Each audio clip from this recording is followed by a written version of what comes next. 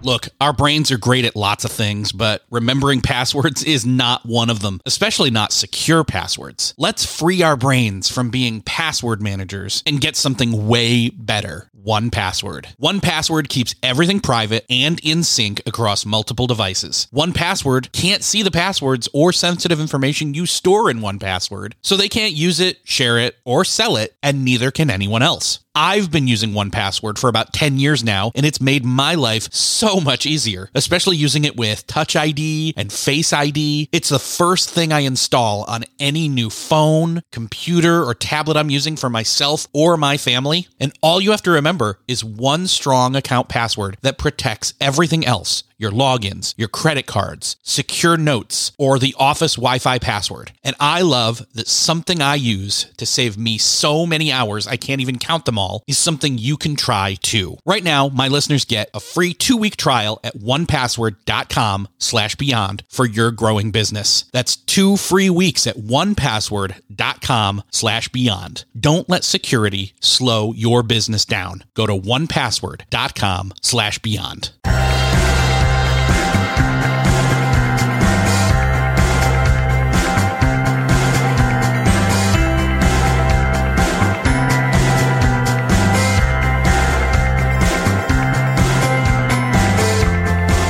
Hello and welcome back to another episode of Beyond the To-Do List. I'm your host, Eric Fisher. This is the show where I talk to the people behind the productivity. This week I'm talking with someone that has been behind my productivity. It's Stever Robbins, creator and host of the Get It Done Guy podcast. He's been doing productivity podcasting for longer than I have by, at least 5 years. We get into that very briefly, and then we enter into a conversation where we talk about the subject of parallelism.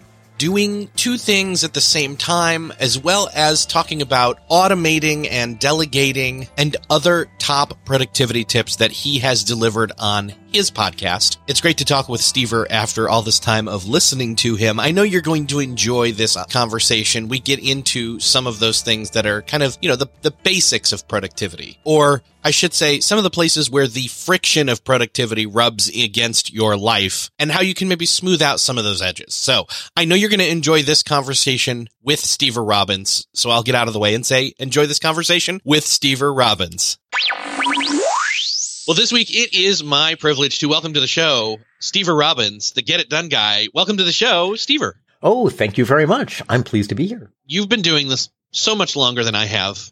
And in the world of podcasting, air quotes, like a year is more like a decade almost. It kind of feels like, right? Like you've been doing your show, Get It Done Guy. You said since what, 2007? Since 2007, yes. Oh, gosh. Yeah. So I've been listening to podcasts since 2005 when I was sitting in my data entry day job, and iTunes on the Dell Windows machine that was sitting there said, I have an update. And I said, okay, cool. It's a bathroom and coffee break time. So I hit update and went and did those things and came back. And then I look in the sidebar, and instead of music there to play, I also saw this little thing called podcasts, and I clicked in and I started listening. And so pretty soon after that, I was diving into everything, but your show was one of the ones that I was listening to you've been doing it way longer than me. I started this in 2012, so you've got like 5 years on me. And I think you're doing more than like one a week, if I'm not mistaken, or at least you were at one point. Well, I generally do one a week. Sometimes I do extra episodes, and something that I wanted to start doing, but we haven't really arranged yet, is I want to start doing episodes that would be between the regular episodes. So I would be doing 2 a week, or maybe 6 a month, something like that, which are more interview episodes. My existing podcast is 5 to 7 minutes apiece, very actionable tips, very tactical for the most part, and humorous and presented from my point of view and from my experience and things that I know about. And what I want to do is start adding a few more, these would be almost like a separate podcast interleave between, which would be more interviews and interviews with other people who were in this space. My topic is business and is productivity. It's work less and do more. The title is the Get It Done Guys, Quick and Dirty Tips to Work Less and Do More. But my whole emphasis is how do you get the results you want with as little work as possible? And sometimes what that means is the kinds of things I talk about on the episode, which is how to optimize your personal workflow, what kind of habits you can develop, stuff like that. But sometimes it's larger things. Because if you work in an organization, getting stuff done depends on other people, and it depends upon how the other people are organized and arranged and the processes between people. And I don't actually use words like process in the podcast itself because that sounds way too consultanty. But there are higher level things, excuse me, which are things I could interview people for. So I'd like to start doing some extra ones, but at the moment I haven't really put together a proposal and pitched it yet. So you're hearing it here first. Wow. Very cool. So here's the thing. I know that on my part, though, I've had this kind of, oh, man, to be able to do like a 5 to 7 minute, just quick, very actionable, for lack of a better word, monologue instead of a conversation that's highly practical is something I've had a little bit of, an envy of your episodic structure. I want to encourage you. Like, I think you would do really well with doing what you're wanting to do because there's something exciting about having the conversation. Stuff comes up that you weren't necessarily even planning on talking about, like this. I wasn't planning on talking about this with you, but I'll take the opportunity for sure. Well, the grass is always greener, which is why I want to be able to do both kinds of podcasts. I want to be able to do some that are interviews and some that are my own stuff, because while, I freely admit that I am just the most prolific and amazing, incredible productivity content generator on my entire block, there are actually other people who have things to say that I haven't thought of. And so after 551 episodes, I'm like, please save me, help. It actually gets hard after 500 and some odd episodes, to come up with, okay, what's a new topic that I haven't done before? Of course, realistically, I could just start repeating topics and no one would be able to tell because they would have to listen to 500 episodes to know. But sure. Well, the other thing is that, and I've had to retread topics before because guests want to talk about it, but also there's something still to be mined there. Like having, for example, I think we're going to talk about multitasking, sort of, but not really. And that's something that I've talked about with at least a handful of other people, but you've got something to say about this that none of them have said. And that's what makes it exciting and interesting. Got it. So, okay, I was about to say, yeah. So speaking of topics and original things, what is like the most awesome and amazing topic that I could address that your listeners would just go, wow. And I know your listeners are listening to me ask you this question. So listeners, I'm asking that to you too. The difference being that you can't actually tell me because it's pre-recorded from your point of view. Yes. So talk into your phone and tell us now what you would like. This is not an interactive podcast. Never mind. Parallelism. I was not aware of this term, or at least that it meant this. When I was going through some of the stuff that I knew you were able to talk about with me, this is something that came up, and it was just basically this idea of this is a way to get away with or have the excuse of, quote, multitasking, though we know that that's bad, but actually getting it to work for you. And I hope I've enticed the listener by doing that, by saying it that way, because truthfully, you can't multitask, or you either can't do it or it degrades the amount of work or the quality of work across the board about what you're doing. But you've got a way around that with parallelism. Yes. So I guess people presumably know, but for anyone who's listening who doesn't know, multitasking turns your brain into something that resembles oatmeal but is not nearly as nutritious. And that's multitasking defined as split attention. That's when you're trying to follow two different things at once. So you're browsing the web on your phone and attempting to have a conversation, and there's some part of your brain that is hopelessly naive that actually believes the person you're talking to can't tell you're on your phone. There's another part of your brain that is trying to dodge the fact that they are attempting to hit you over the head to get your attention. And then there's the third part of your brain that's pretending to be there with the other people. And our brains are simply not made to do that. So when you try to do multitasking in that sense, where you're doing multiple things at once, or you have two documents open, which are separate, and are not related to the same thing, you're simply not going to be able to do that. And interestingly, one of the first things to go is your ability to assess how productive you are. So not only are you not going to be able to multitask in those moments or not be able to produce good results, you're not going to be able to assess correctly whether or not you're producing good results. I've always thought that was just like the universe's joke on us. Yeah, because in our heads right there, it's this obvious math of I'm not just doing one thing, I'm doing two things. So I've doubled my output. Right. Which you haven't. I mean, you think about it. You really can't. Well, okay. I guess if your brain could split in two and you could do two tasks literally at the same time, then you would be doubling your output. But what actually happens is you switch back and forth between the tasks unless one of the tasks is completely brainless. Like if you are washing the dishes and carrying on a conversation, the washing the dishes is probably brainless enough. I mean, think of this in terms of your brain. Basically, if you have to activate the same parts of your brain for both tasks, you're going to instead fry your brain instead of actually doing a good job. But so this is a technique that I found. I call it speed dating your tasks.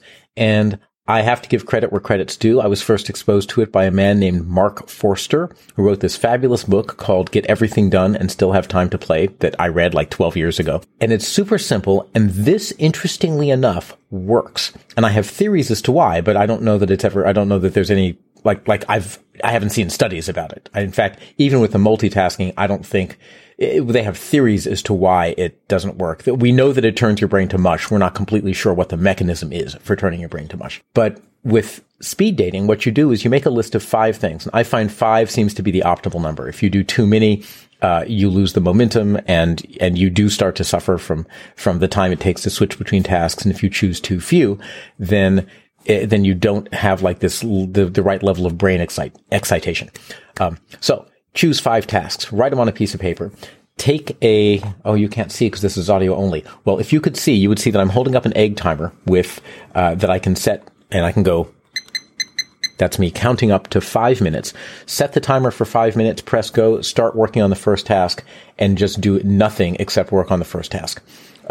The instant the timer goes off, immediately switch to the second task. And this is what's so interesting, is do not reach a breaking point. Do not reach a feeling of conclusion on that. Because what you want to do is leave the sense of incompletion. And I forget the name of it. There's actually a scientific name for your brain needs closure on things. And you are specifically not closing that technique.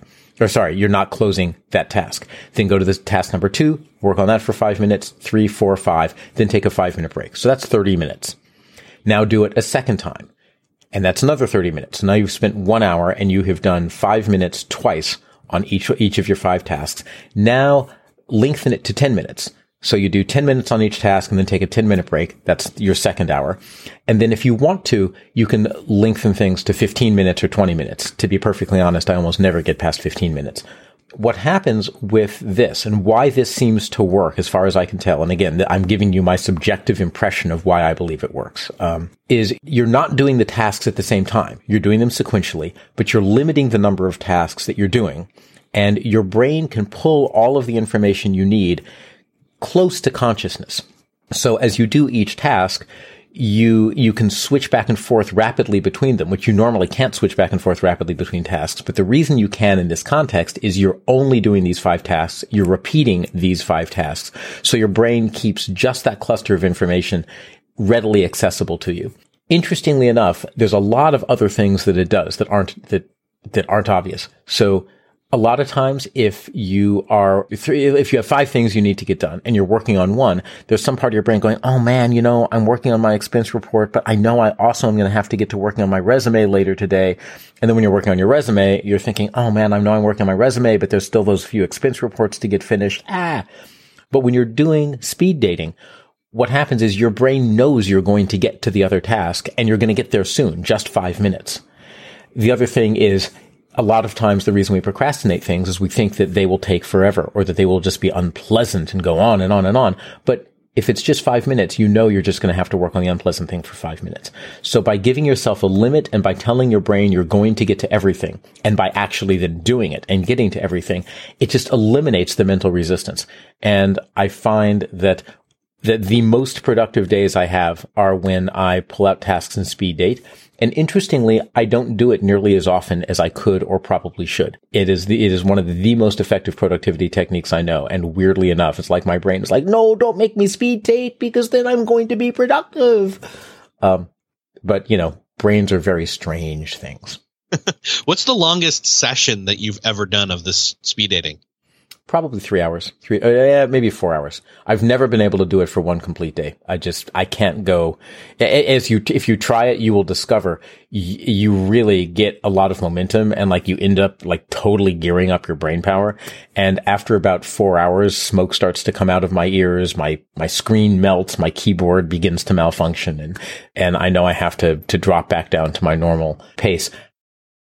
Still searching for a great candidate for your company? Don't search, just match with Indeed. Indeed is your matching and hiring platform. With over 350 million global monthly visitors, according to Indeed data, and a matching engine that helps you find quality candidates fast. Ditch that busy work. Instead, use Indeed for scheduling, screening, and messaging so you can connect with candidates faster. I wish I had Indeed when I was in the hiring process in roles in the past because it is a slow, arduous headache of a process to find the right people, or at least it used to be. Join more than 3.5 million businesses worldwide that use Indeed to find and hire great talent fast. In fact, in the minute I've been talking to you, 23 hires were made on Indeed, according to Indeed data worldwide. And listeners of this show will get a $75 sponsored job credit to get your jobs more visibility at Indeed.com/to-do list. Just go to Indeed.com/to-do list right now and support our show by saying you heard about Indeed on this podcast. Indeed.com/to-do list. Terms and conditions apply. Need to hire? You need Indeed. What's something that works so well, it basically feels like magic? For me, I'm thinking air conditioning, noise canceling headphones, definitely. Meeting-free Fridays? What about selling with Shopify?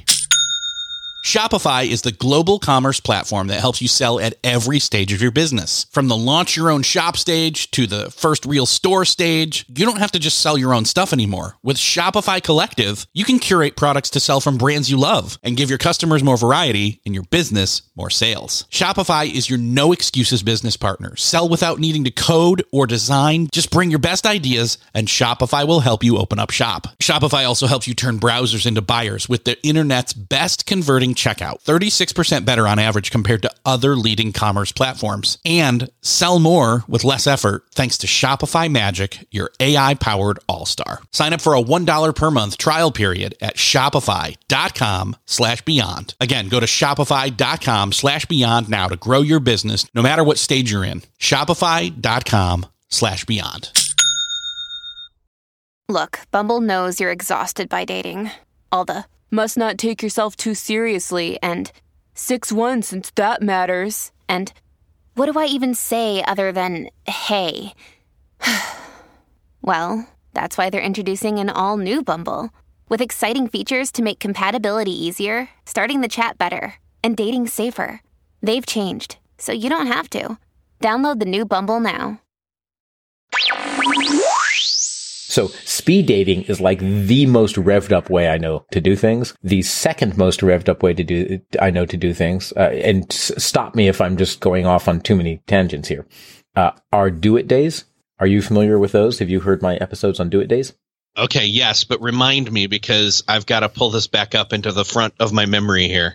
Sure. Okay. So, first of all, again, credit where credit is due. I learned these from a man named Thomas Leonard, who invented the personal coaching industry, as far as I can tell, back in the 1990s. A do-it day is really simple. You get a bunch of people, hop on a conference line, and at the beginning of the day, and you declare, here's what I'm going to get done this day, and here's what I'm going to get done in the next hour. And then you hop off the line and you go do it. And then you hop on the line at the top of the next hour. You do a check-in saying, here's what I've done last hour. Here's what I plan to do next hour. You hop off the line. And then you come back an hour later.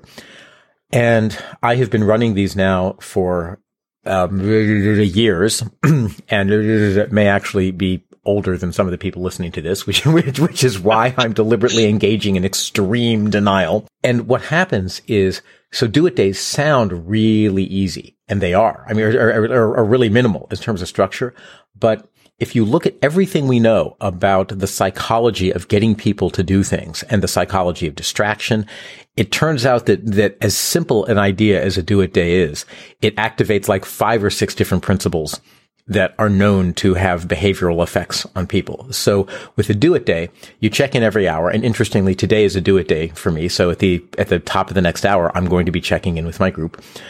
And with a do-it day, one, you're making a public declaration of what you're going to be accomplishing. So you have peer pressure. You have the fact that you've made a public statement.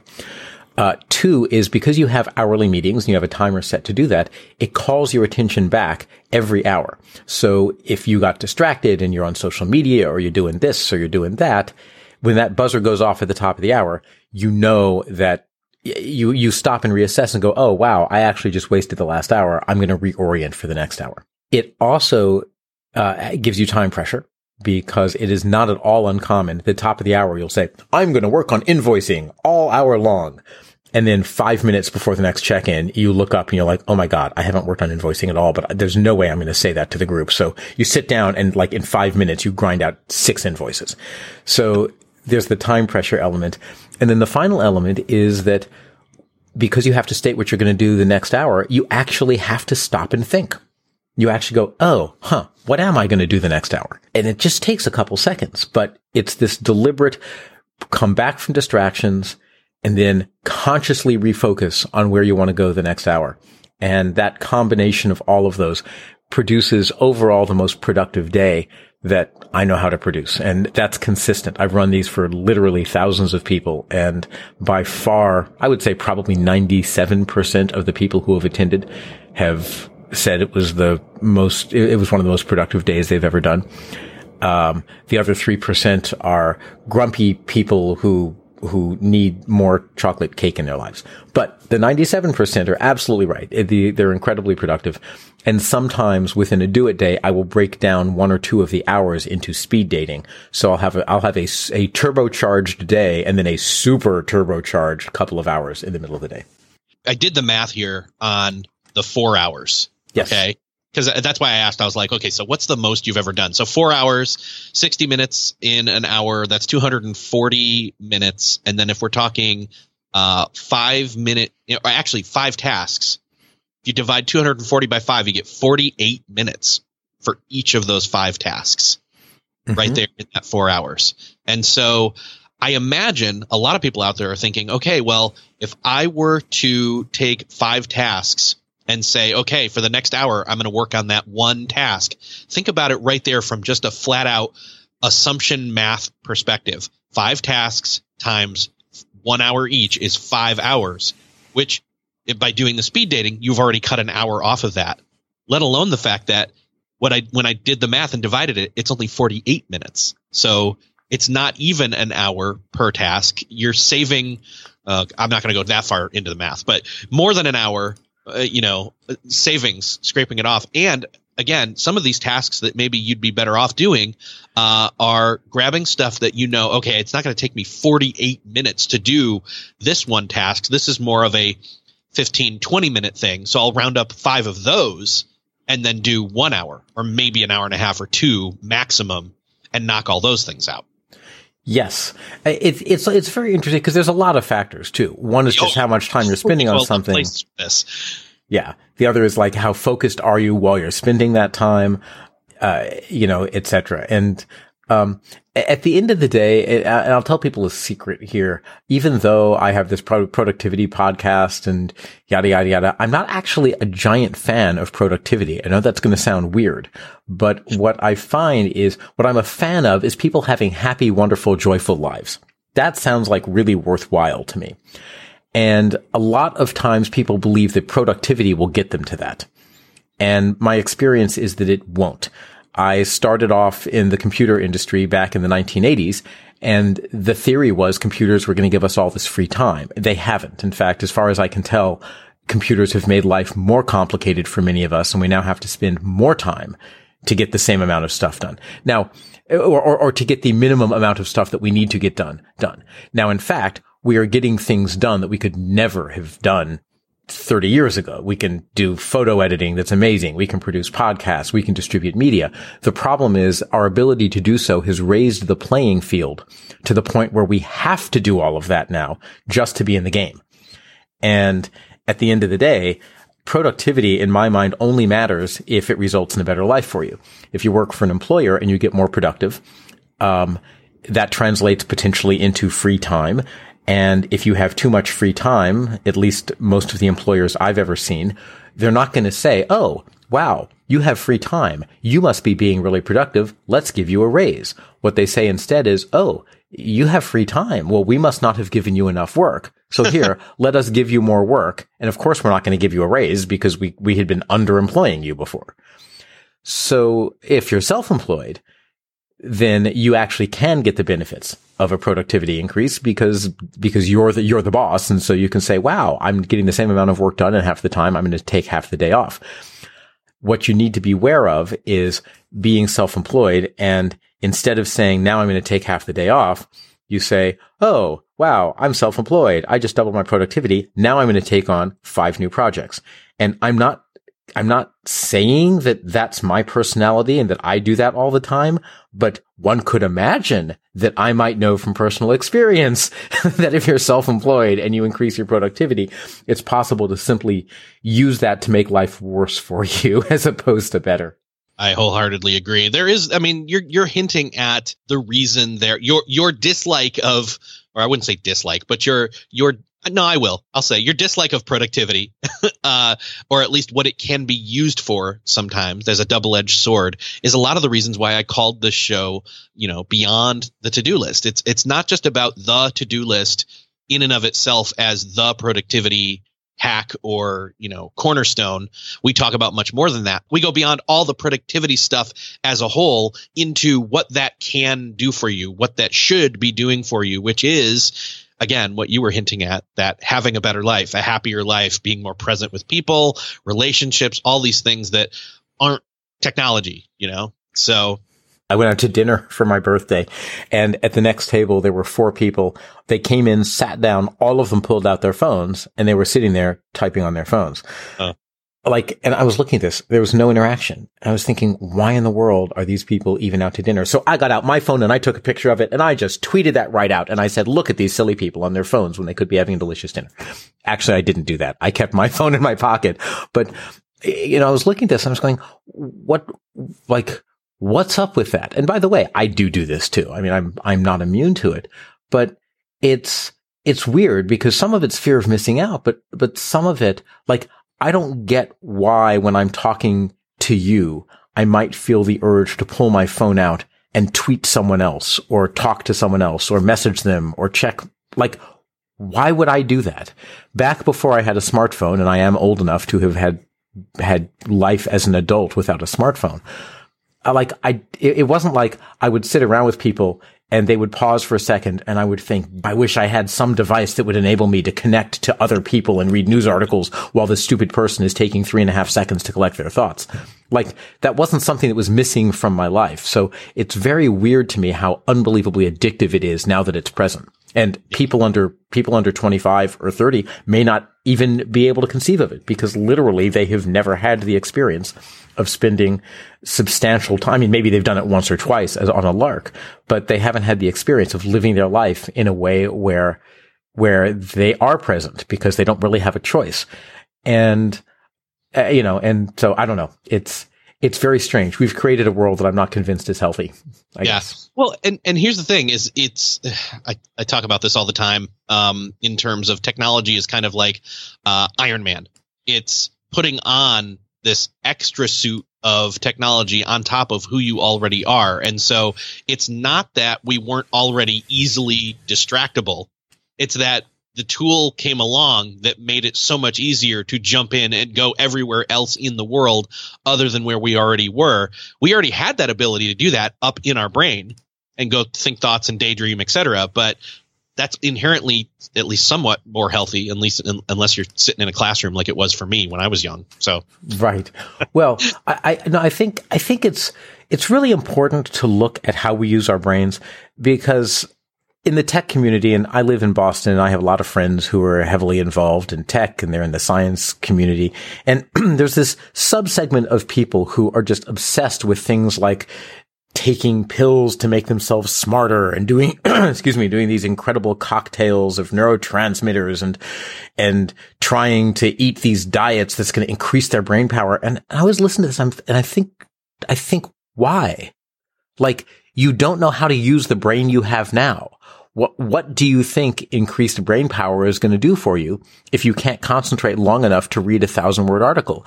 Because what increased brain power does is it enables you to process more information. But if you don't have the attention span to be able to take in more information, and think about it, and you don't give yourself the downtime to ponder it and make new connections, because by the way, that's what happens in our brains is we make connections between things. And if the thing isn't in your brain, you can't make a connection to it, which is one of the reasons that having access to Wikipedia is not a substitute for learning. I'm like, learn how to use the brain you have now well. And then once you can do that, then it might make sense to increase your brain power. But I find it fascinating, our obsession with things like brain power, and then also the belief that increased brain power will lead to different outcomes. Like, I think it's starting from the wrong place. I think instead of starting from how can I take this cocktail of stuff to increase my productivity, to increase my brain power, you should start from what is it that I'm trying to accomplish that I'm not getting? Because an awful lot of the time, what's standing in your way is not a lack of brain power. It's not a lack of productivity. It's that you're doing the wrong thing in the first place. You've chosen something that isn't a solution to whatever problem you're trying to solve. If the problem is, I want more free time to spend with my friends and family and loved ones, or to go ponder or to write my book, the answer is not necessarily a better app or more brain power. The answer is you need to learn how to say no, because if you don't say no to the things that are taking the time that you would otherwise spend doing these things, then it doesn't matter how smart you are. It doesn't matter how much you can process. If you still can't say no, because saying no has nothing to do with being intelligent. So no matter how intelligent you are, you won't be able to say no. If you're not able to say no, you still won't be able to do the thing you want to do. And you'll wonder why. I can't do the thing I want to do. Maybe I need another degree. And then you'll go back to school, and much to your surprise, you'll discover grad school also doesn't give you the time to do the things you want to do. Don't ask how I know that. I'm seeing kind of a parallel going on here as well with what we're talking about choosing the right things to use our brain for and saying no, as well as going back to multitasking. It's almost like we're trying to multitask with the not just our tasks, but like the macro larger categories of our lives. We're trying to be present with friends, as well as do work, as well as send pictures to mom, as well as text with son or daughter, or, all of the above, when what we really need to do is, again, macro level, say what's most important, and then maybe even just do speed dating for some of this stuff too. Yeah. Well, one of the things also that's interesting about technology and media is it's given us a glimpse into so many different lives, so many different instances or incidents that are happening around the world. Your phone really is a window, or your desktop, whatever you're using, is a window into so much more experience than most people could even have conceived of 200 years ago. And our brains are in fact built to some degree to explore our environments and to seek out novelty. But we're not actually built to seek out the level of novelty that we have access to. And by the way, let's be really, really clear that the entire advertising industry, Google, Apple, Facebook, the phone companies that put out Android, like everyone in tech is conspiring to hijack your brain and exploit this. So it's not like there's some secret person somewhere in Silicon Valley going, wow, let's actually make things that make people productive and that help them relax and that help them get a control and a handle on their life. They are not doing that.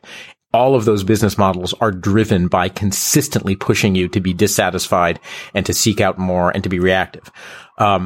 But what it means is that because you have a device that can do all of these things, that can talk to mom, that can help you compose a letter, that can show you incoming email, you expect yourself to do those, and you want to do them because all of them are fun, interesting things to do.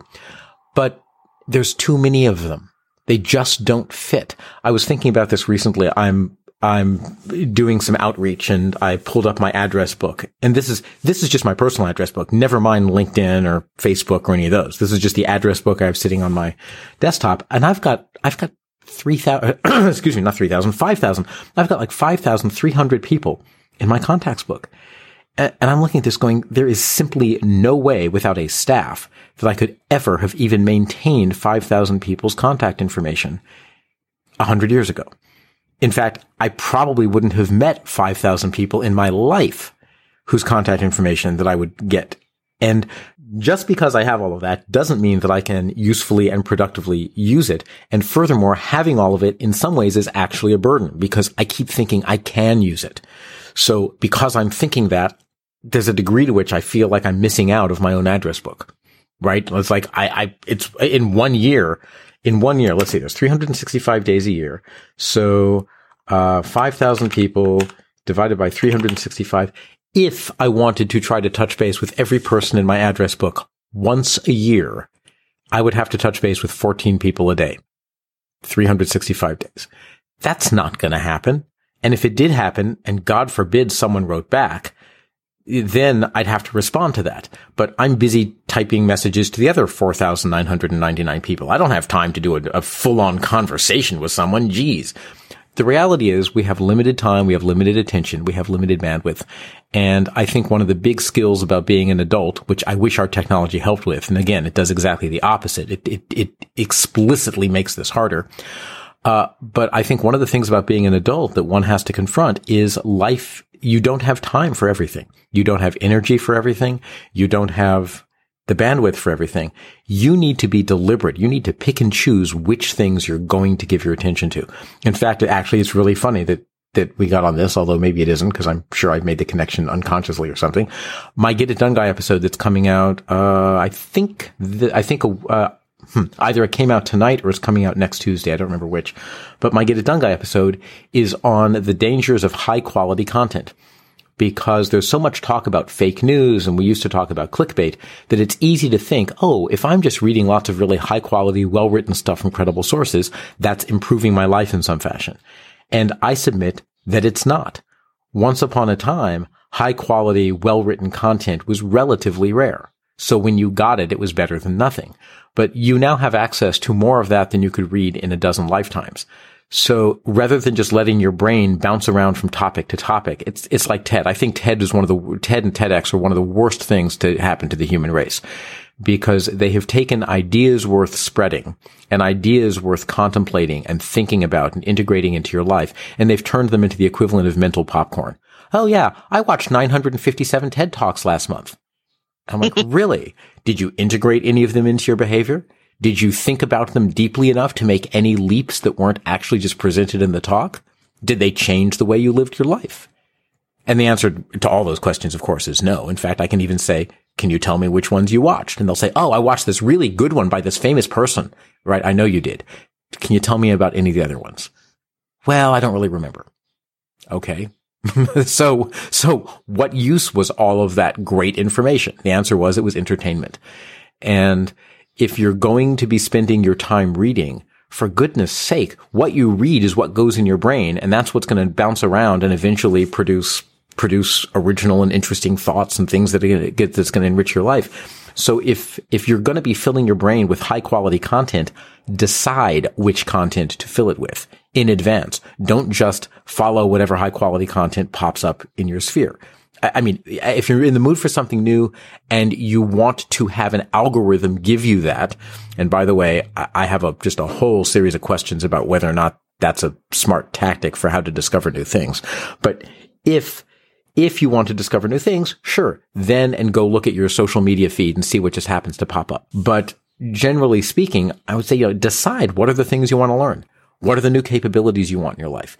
Where is your life not working, and how do you want it working? So let's say I want to spend more time with my loved ones, and so I need to figure out how to get my job done, by 5:00. Then to go and specifically look for things on productivity, or on how to optimize your workflow, or on how to say no to your boss you won't work late, or on how to, whatever the thing is that's the reason you can't say no, or that's the reason you're not getting out of work at 5.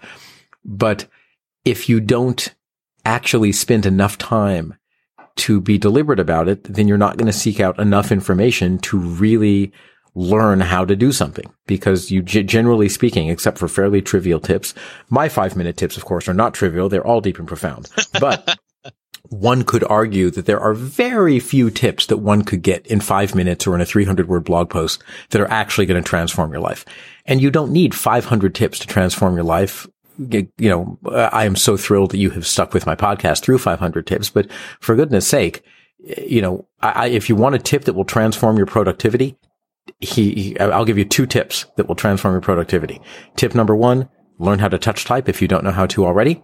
If you do know how to already, drill yourself until you can increase your typing speed by 10%. And since most of our jobs consist of tremendous amounts of typing, that will increase your overall productivity on everything you do that involves typing by 10%. And do the same for reading. If you don't read at least 1,500 words a minute, which I believe is the theoretical maximum if you subvocalize, and most people subvocalize, if you don't read at least that, drill yourself until you can read that, until you can look at a screen and scan your eye over the screen and know everything that's on the screen and know what it says and understand it. Because that's the other half of your job. Most people have a job that consists entirely of reading and writing, or of 95% reading and writing. So if you really want to get good at stuff, forget all the other tips.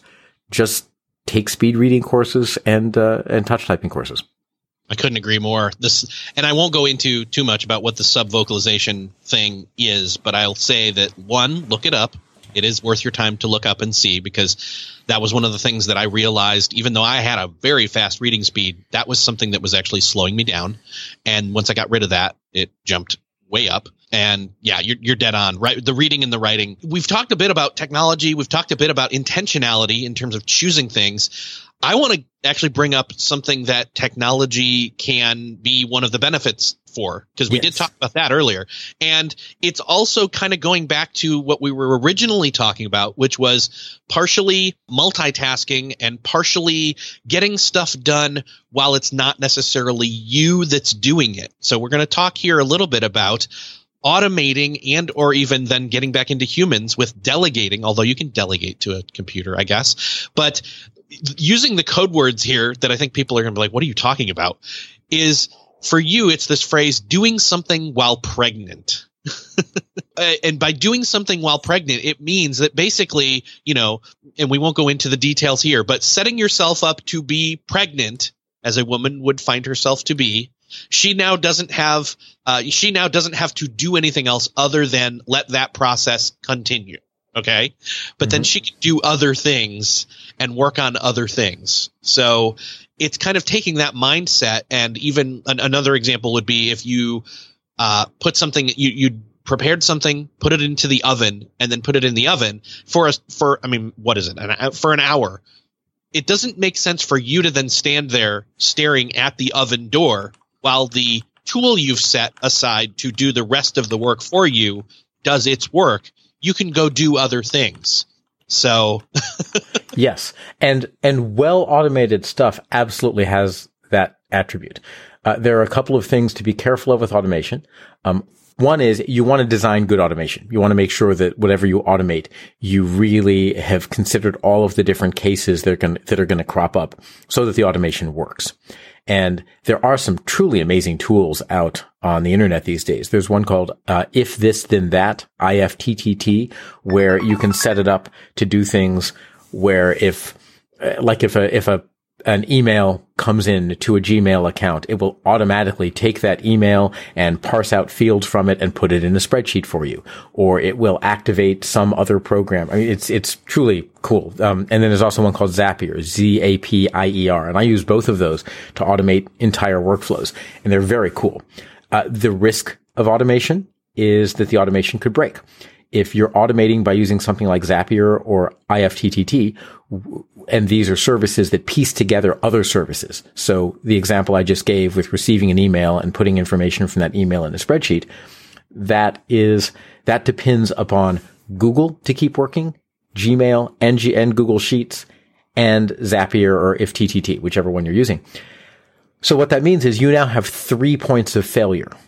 And if something goes wrong with one of those 3 things, then there's no one really you can call because there's no one in charge of all of that. So this gets to the next thing about automation, which is that you can definitely do it. You want to design it carefully, and you want to think through how are you going to recover if some part of it fails? Because there is just nothing as charming as making your entire business depend on some type of automation and then having that automation fail, and you have no way to fix it, right? It's like if your invoicing system is all in the cloud and something goes wrong with your internet connection, or your invoice financial people get hacked and you don't have separate copies of those invoices, well, guess what? Your entire business could go under. I know someone that this happened to. So you want to be careful with automation, that you design the automation carefully, that you know who the different players are that your business or your life now depends on, and how you can call to get support if you think you may need support. You want to make sure that you do have a contingency plan in place. So if this now complicated automation breaks, you know how to quickly find what's broken and recover from it, or have backup systems. And when I say backup systems, I don't just mean computer backups. I also mean backup systems as in, oh, okay, great. Our invoicing system is down. I can just take your information by hand. And you actually have a backup paper system that you can put in place while you're fixing the automation. And keeping in mind that any automation that you're setting up, there's setup time involved, but the kind of the potential, the promise there is that setup time is going to pay off exponentially on the back end, with more getting done than it would have taken you personally to do it, or delegating it to somebody else, but also more time than it's worth more the time of that initial seed plant to then get the giant tree, in other words. Correct. And you have to be willing to make that trade-off. You have to know if you're going to automate something, there is a little bit of time at the beginning where you're not going to, where you're going to be spending time automating. And that's going to overload you, because for some period of time, you need to both be constructing the automation and also still processing everything by hand, because it's not automated yet. But that's fine. Like, understand that's a temporary thing. And once you're through that phase and you shift everything off onto the automation, or frankly, this is the same as delegating to an assistant or to a person. Once you've gotten through the ramp up time, then suddenly you're just like, don't have to think about or do this anymore. And, yes. That's such a wonderful place to be. That thing is now getting done, and I'm not doing it. I can do this other thing, or I can do nothing. Right. I remember when I finally, so I sell these things called Get It Done groups, which are accountability groups, and we do it days and speed dating and all those kinds of things to help people accomplish goals. And when I started, I was like, look, I don't know if I'm going to be doing these for long, so I'm just going to process all of the registrations by hand. I'm going to process all of the announcements by hand and send out all the emails by hand. Well, that very, very quickly became pretty onerous. And I still remember the day that I finally figured out how to set up all of the daily reminder emails and everything to go out automatically. And there was just this 1 week where I pulled the trigger and all of these were going out automatically. And I'm like, oh my gosh, I can relax now. Life is perfect. Everything is wonderful. And boy, automation, yay. Yes. So we've kind of come full circle to what we originally were talking about, and even with the speed dating, with the Get It Done days or Do It days, I should say. Although you can get it done that day too. I don't care, whatever. But I would love for people to be able to go and jump into more of your episodes, as well as find it easy to grab your books as well. So where's the best place for people to go and continue this conversation into all these different threads? Sure. You can find my podcast at itunes.com/getitdoneguy. You can find me at steverrobbins.com. That's STEVERROBBINS.com. And you can find Get It Done groups at getitdonegroups.com. Awesome. Stever, I am just thrilled to finally have you as a guest, and you delivered lots of value. The speed dating thing, I think, is going to be a huge thing for me. So I'll have to let you know how that goes. And I'm going to ask the audience as well to kind of, come back around and say, have you tried it? What did you try it with? How'd it go? Etc. But thank you so much for being here. This has been awesome. A great conversation, and I hope to have you back. My pleasure. I'm happy to be back. Well, that's another podcast checked off your podcast listening to-do list. Doesn't it feel good to check them off? I know it does when I'm done listening to new podcast episodes in my podcast player of choice. Speaking of that, in whatever podcast player you are listening to this in, I would love for you to hit the share button and let somebody else know. I'm not saying the world, but I'm saying probably somebody specific you thought of while listening to this. And I would love for you to share this with them this conversation. If you know of someone that this episode would do them some good, that's the only qualification I have for you to share it with them. That being said, I want to say thank you for listening. I really enjoy the feedback that you are all giving me on the show. Thank you so much for your support of listening and partaking of the sponsors. So thank you so much, and I will see you next episode.